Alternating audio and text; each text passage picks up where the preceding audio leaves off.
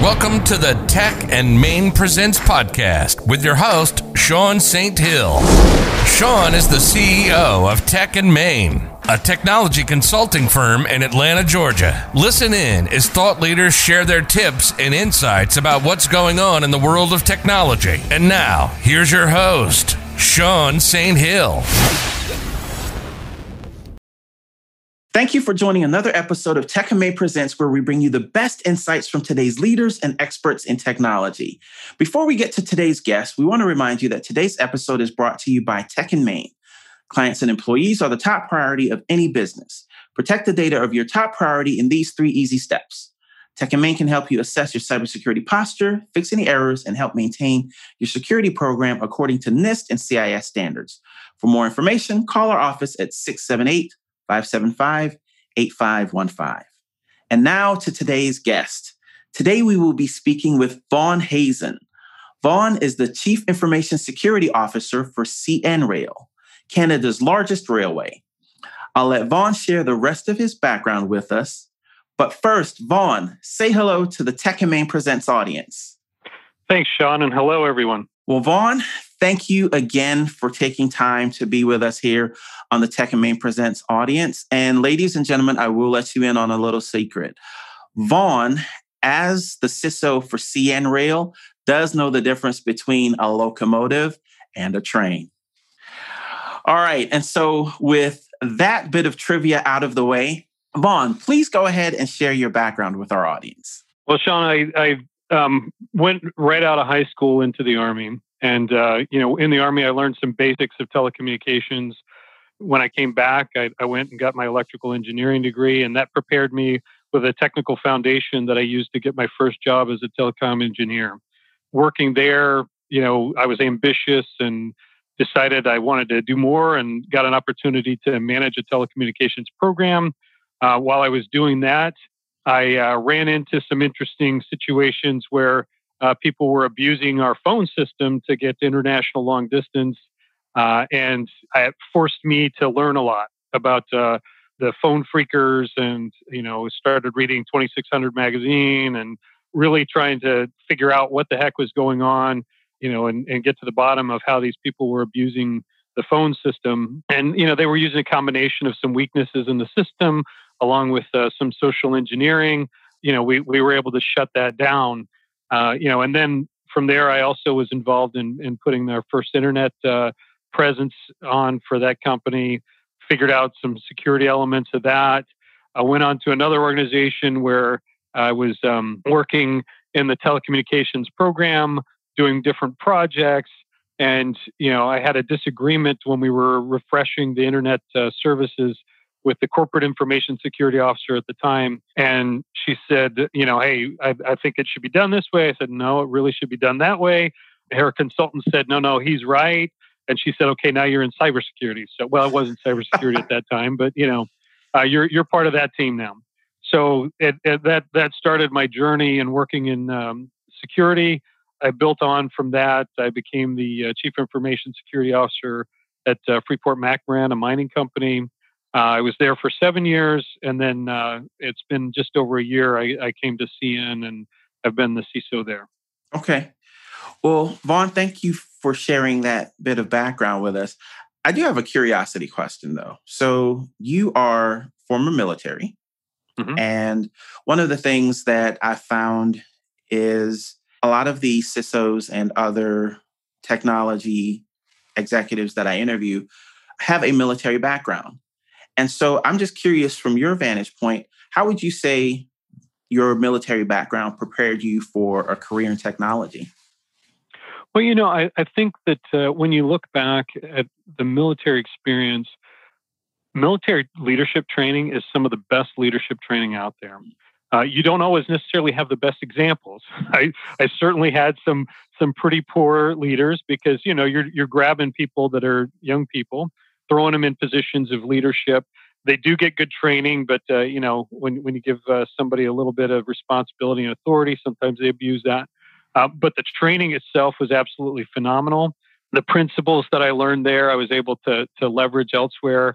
It was really the foundation of my leadership experience. Really came from from the military. Now, the other aspect of that is you learn to understand processes, you learn to understand hierarchies, you learn to understand how to deal with people in lots of different, very stressful situations. And so I think all of that really puts you in good stead for, especially in the cybersecurity arena, being able to deal with stress, being able to deal with people from all different levels of the organization, and being able to get results.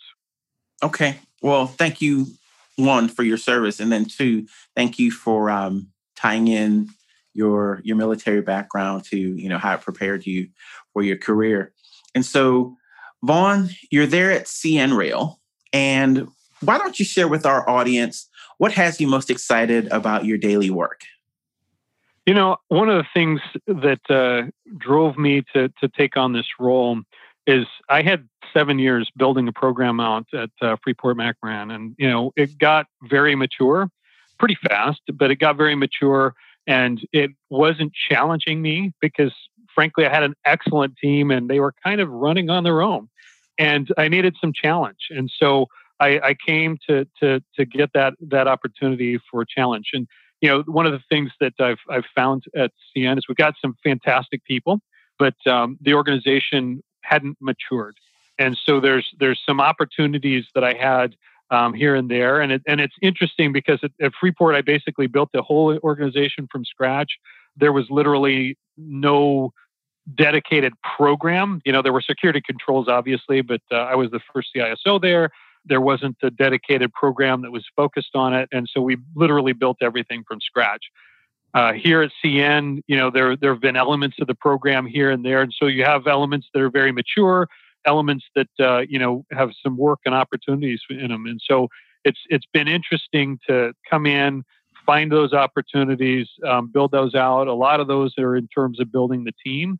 And so I've had a fair amount of hiring that I've been doing here recently.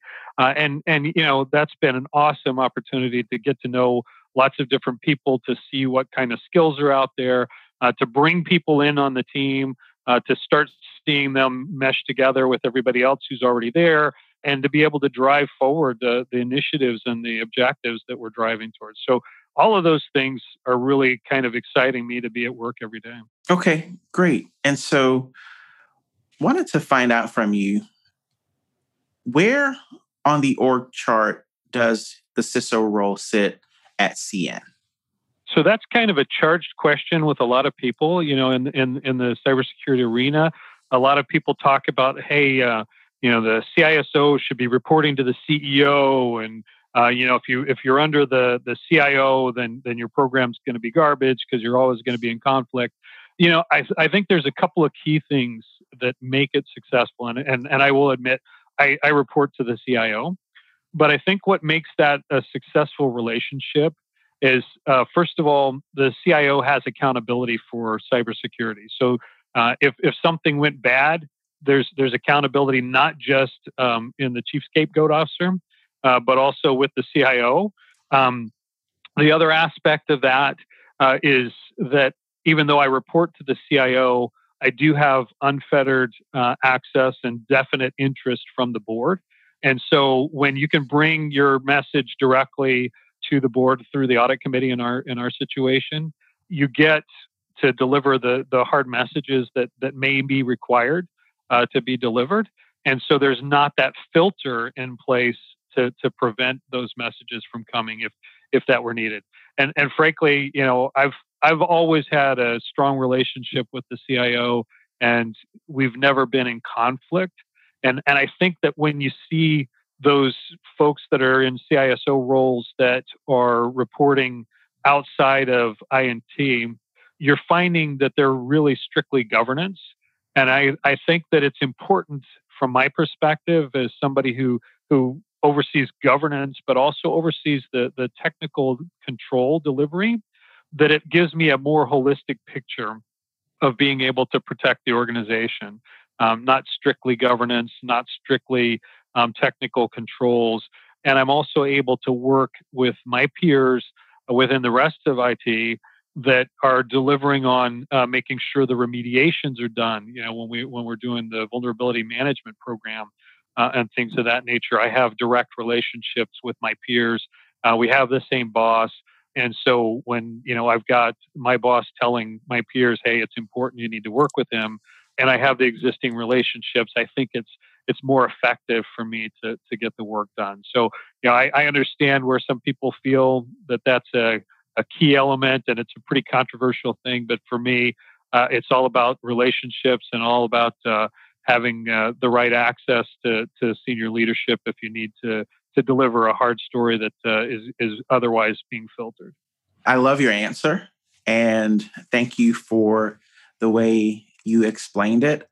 I want to highlight the fact, though, that you talked about the people portion of technology, right? I think sometimes we get so focused on, the blinking shiny boxes and, the controls. We forget that there is that human element. And so I'm happy for you that, you do have a great relationship with your CIO, but it also sounds like you have a very engaged board where you're able to not only present to them, but I'm sure, get, feedback and get buy-in from them, when things are, when you talk to them and, should you need things. Yeah, it's good to have that unfettered access, but also that their attention as well. Yeah, it's all about people, process, technology, right? Exactly. All right. And so one of the things that I noticed when we connected on LinkedIn, you are, throughout this pandemic, throughout 2020, you've still been adding people to your cybersecurity team. And honestly, one of the things that I really appreciated was the humanness and the, dare I say, warmth in which you described the importance of building out your team. And so I just wanted to have you share with our audience, why is it important to build out your cybersecurity team the way you have? It's important that you have people that are capable and focused and people that work well with others, getting together and being able to drive towards those initiatives. So there's always going to be something to do with cybersecurity. It's a journey. It's not a destination. So as we build towards maturity, there's always things to do. And I think that one of the key things I found is that we were struggling in terms of architecture leadership. That was challenging because, frankly, the Montreal market is very heavy on the consultants or contractors. There's a lot of people that would rather not be full-time employees. They'd rather be contractors or consultants. And, so it makes it difficult for you to bring in somebody that's going to be embedded in the company, that's going to have some institutional knowledge, that's going to understand what are the key things and important elements for you to protect, and that's going to understand, what the politics are, the culture is, how do you get things done, how does everything integrate together, what systems are in place, all of that kind of stuff. And so to do that, that's really a strategic element. And to me, absolutely critical that we have employees in those architectural roles. And so we've been pulling people in. The beauty of the pandemic is that it has opened us up to bringing people in from all across North America. Historically, everybody's had to be in Montreal. This is a corporate headquarters. This is where we do everything. But we've opened up, and it's allowed us to bring people in from all over North America, which is added to the diversity that we have on the team, which is fantastic. So we've got more different ideas coming into play, different ways of thinking. All of that is helping us to get better results. And it's really allowed us to bring in some top talent that, we wouldn't have been able to convince into relocating to Montreal. So to me, I think that's been really, really a key element of what we've done. And, it's for the first time in my career, I've hired people that I've never actually met in person, and I'm working with them every day. And it's absolutely fantastic. We've got some great relationships that we've been able to build up over video conference that, we haven't been able to build up in person. So it's a little bit non-traditional, but it's been fantastic. And I still have one key role, so I'll put a plug in if you don't mind. I'm still looking for a senior manager for OT security. So if I can get somebody for OT security architecture, that's the last key leadership role that I'm trying to hire for.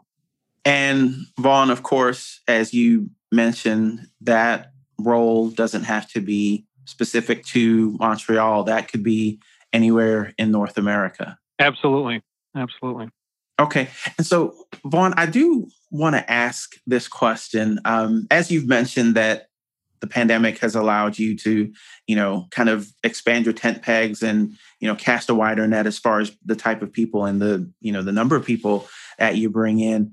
How have you been able to keep, kind of that team culture in place, would you say? Well, there's a couple of key things. One of them is just forcing interaction with people. It's really all about building those relationships. And when you get people opportunities to work with each other, to talk to each other, and not necessarily in formal settings, but just opportunities to talk to each other, then they're getting to know each other. So part of the onboarding is that we set up people with a buddy.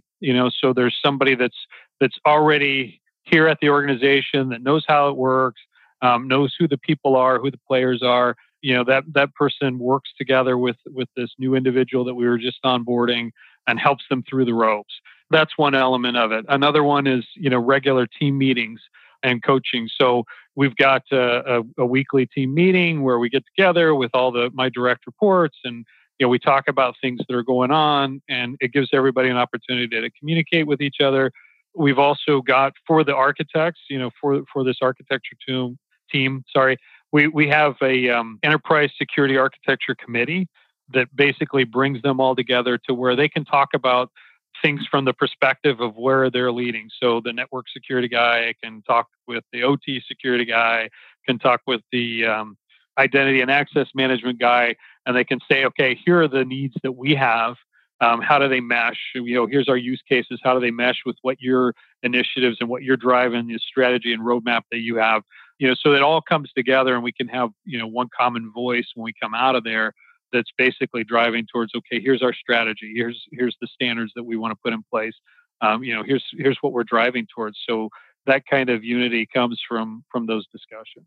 Okay, great. Well, thanks so much for sharing that and giving us some insights. I think it's a sign of a great leader, especially in the midst of, the global pandemic, to be able to, pivot not just in the way you hire, but also in the way you do team building and keeping culture alive. So I appreciate you sharing that. All right, Vaughn, let's find out a little bit more about you specifically. And so the first question for Vaughn Hazen, the individual, is name your favorite musician or band. Okay, I'm going to go with Danny Elfman. He's probably not one that you hear very commonly, but back in the '80s, he was the lead of Oingo Boingo. Probably not something you hear every day either. But he's got a number of movies that he's done the scores for.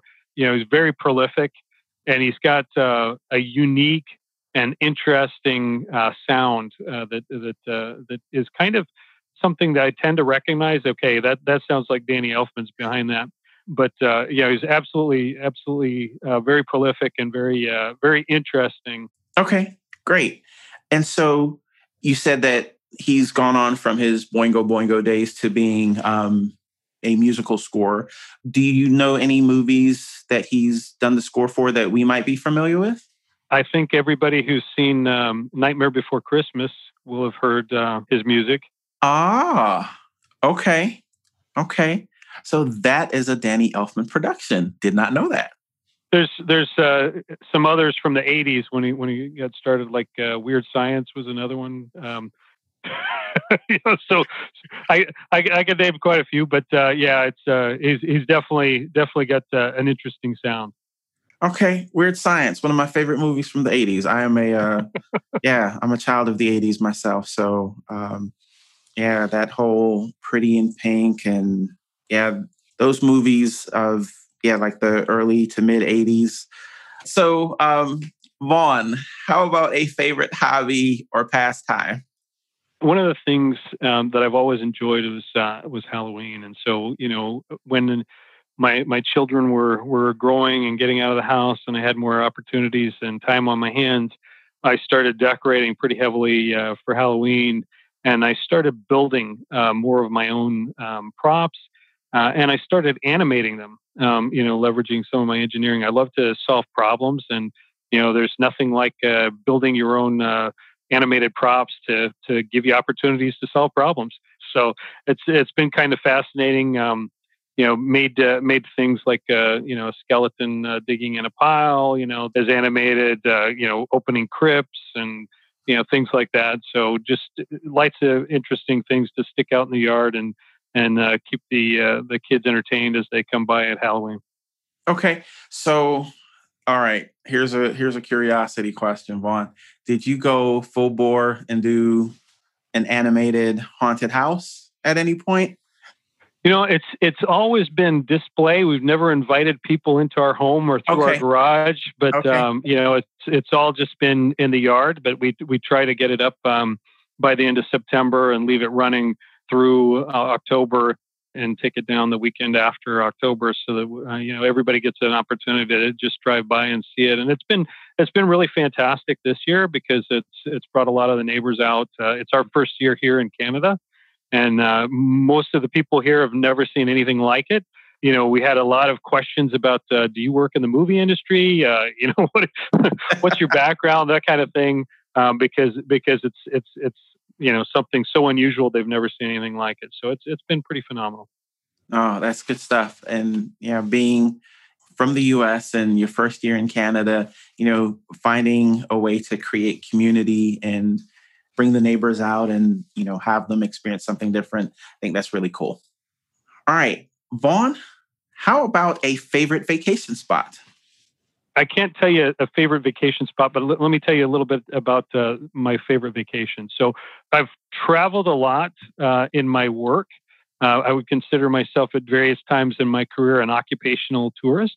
And one of the things that I found is that my favorite vacations are where I'm with my family so I can share with them, the new discoveries that I'm making. So, it's fun and interesting to travel. But if you don't have somebody to share it with, discovering new places is not that much fun. So, some of my favorite vacations have been when I went with my wife's family to rent a beach house on the Barrier Islands of the Carolinas, and just spent a week there. It was fantastic. I went with my family and we had kind of a family get together in Rome. And then my wife and I and our youngest living son went on to Spain and Portugal before we headed back. Those kinds of things where we're able to spend time with family are the best. Oh, that sounds like a very fun vacation. And I appreciate you sharing that, Vaughn. All right. So, Vaughn, tell our audience, what is one person that you're following that you find to be innovative? I won't say that there's anybody specifically that I'm following, like I'm on LinkedIn following, but I like to surround myself with people that are innovative and interesting.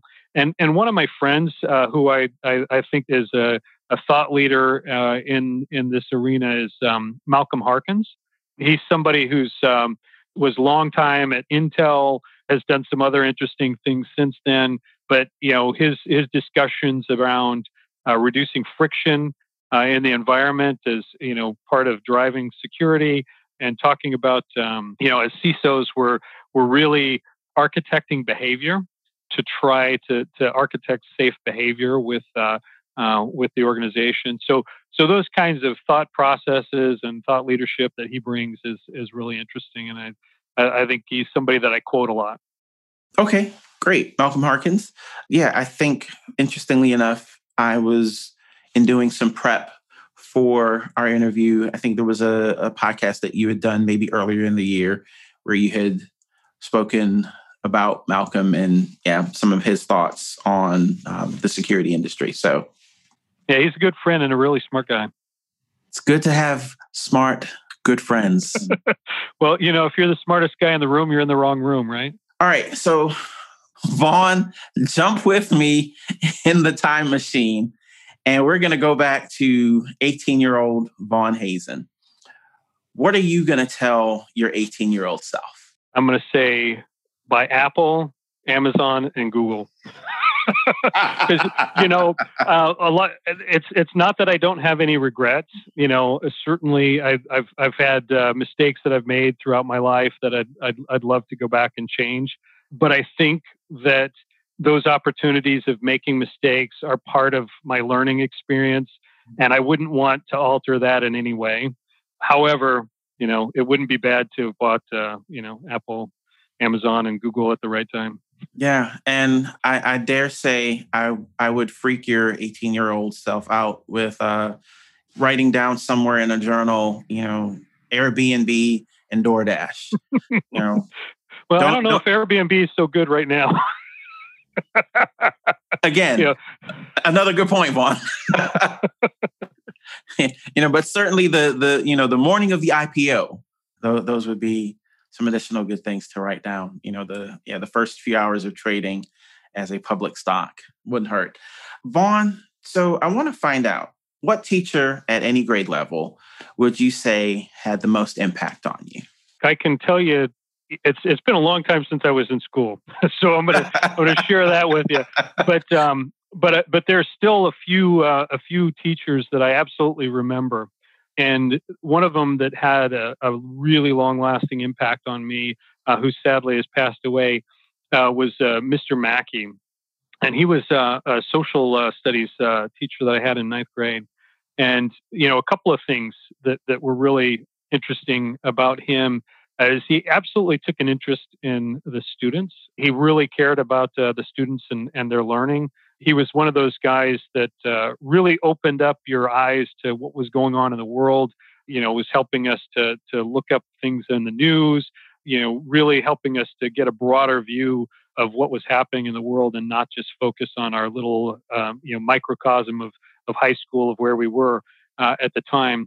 And he also was somebody who expected more out of you. And as youth, we tend to rise to or fall to the expectations that are placed on us.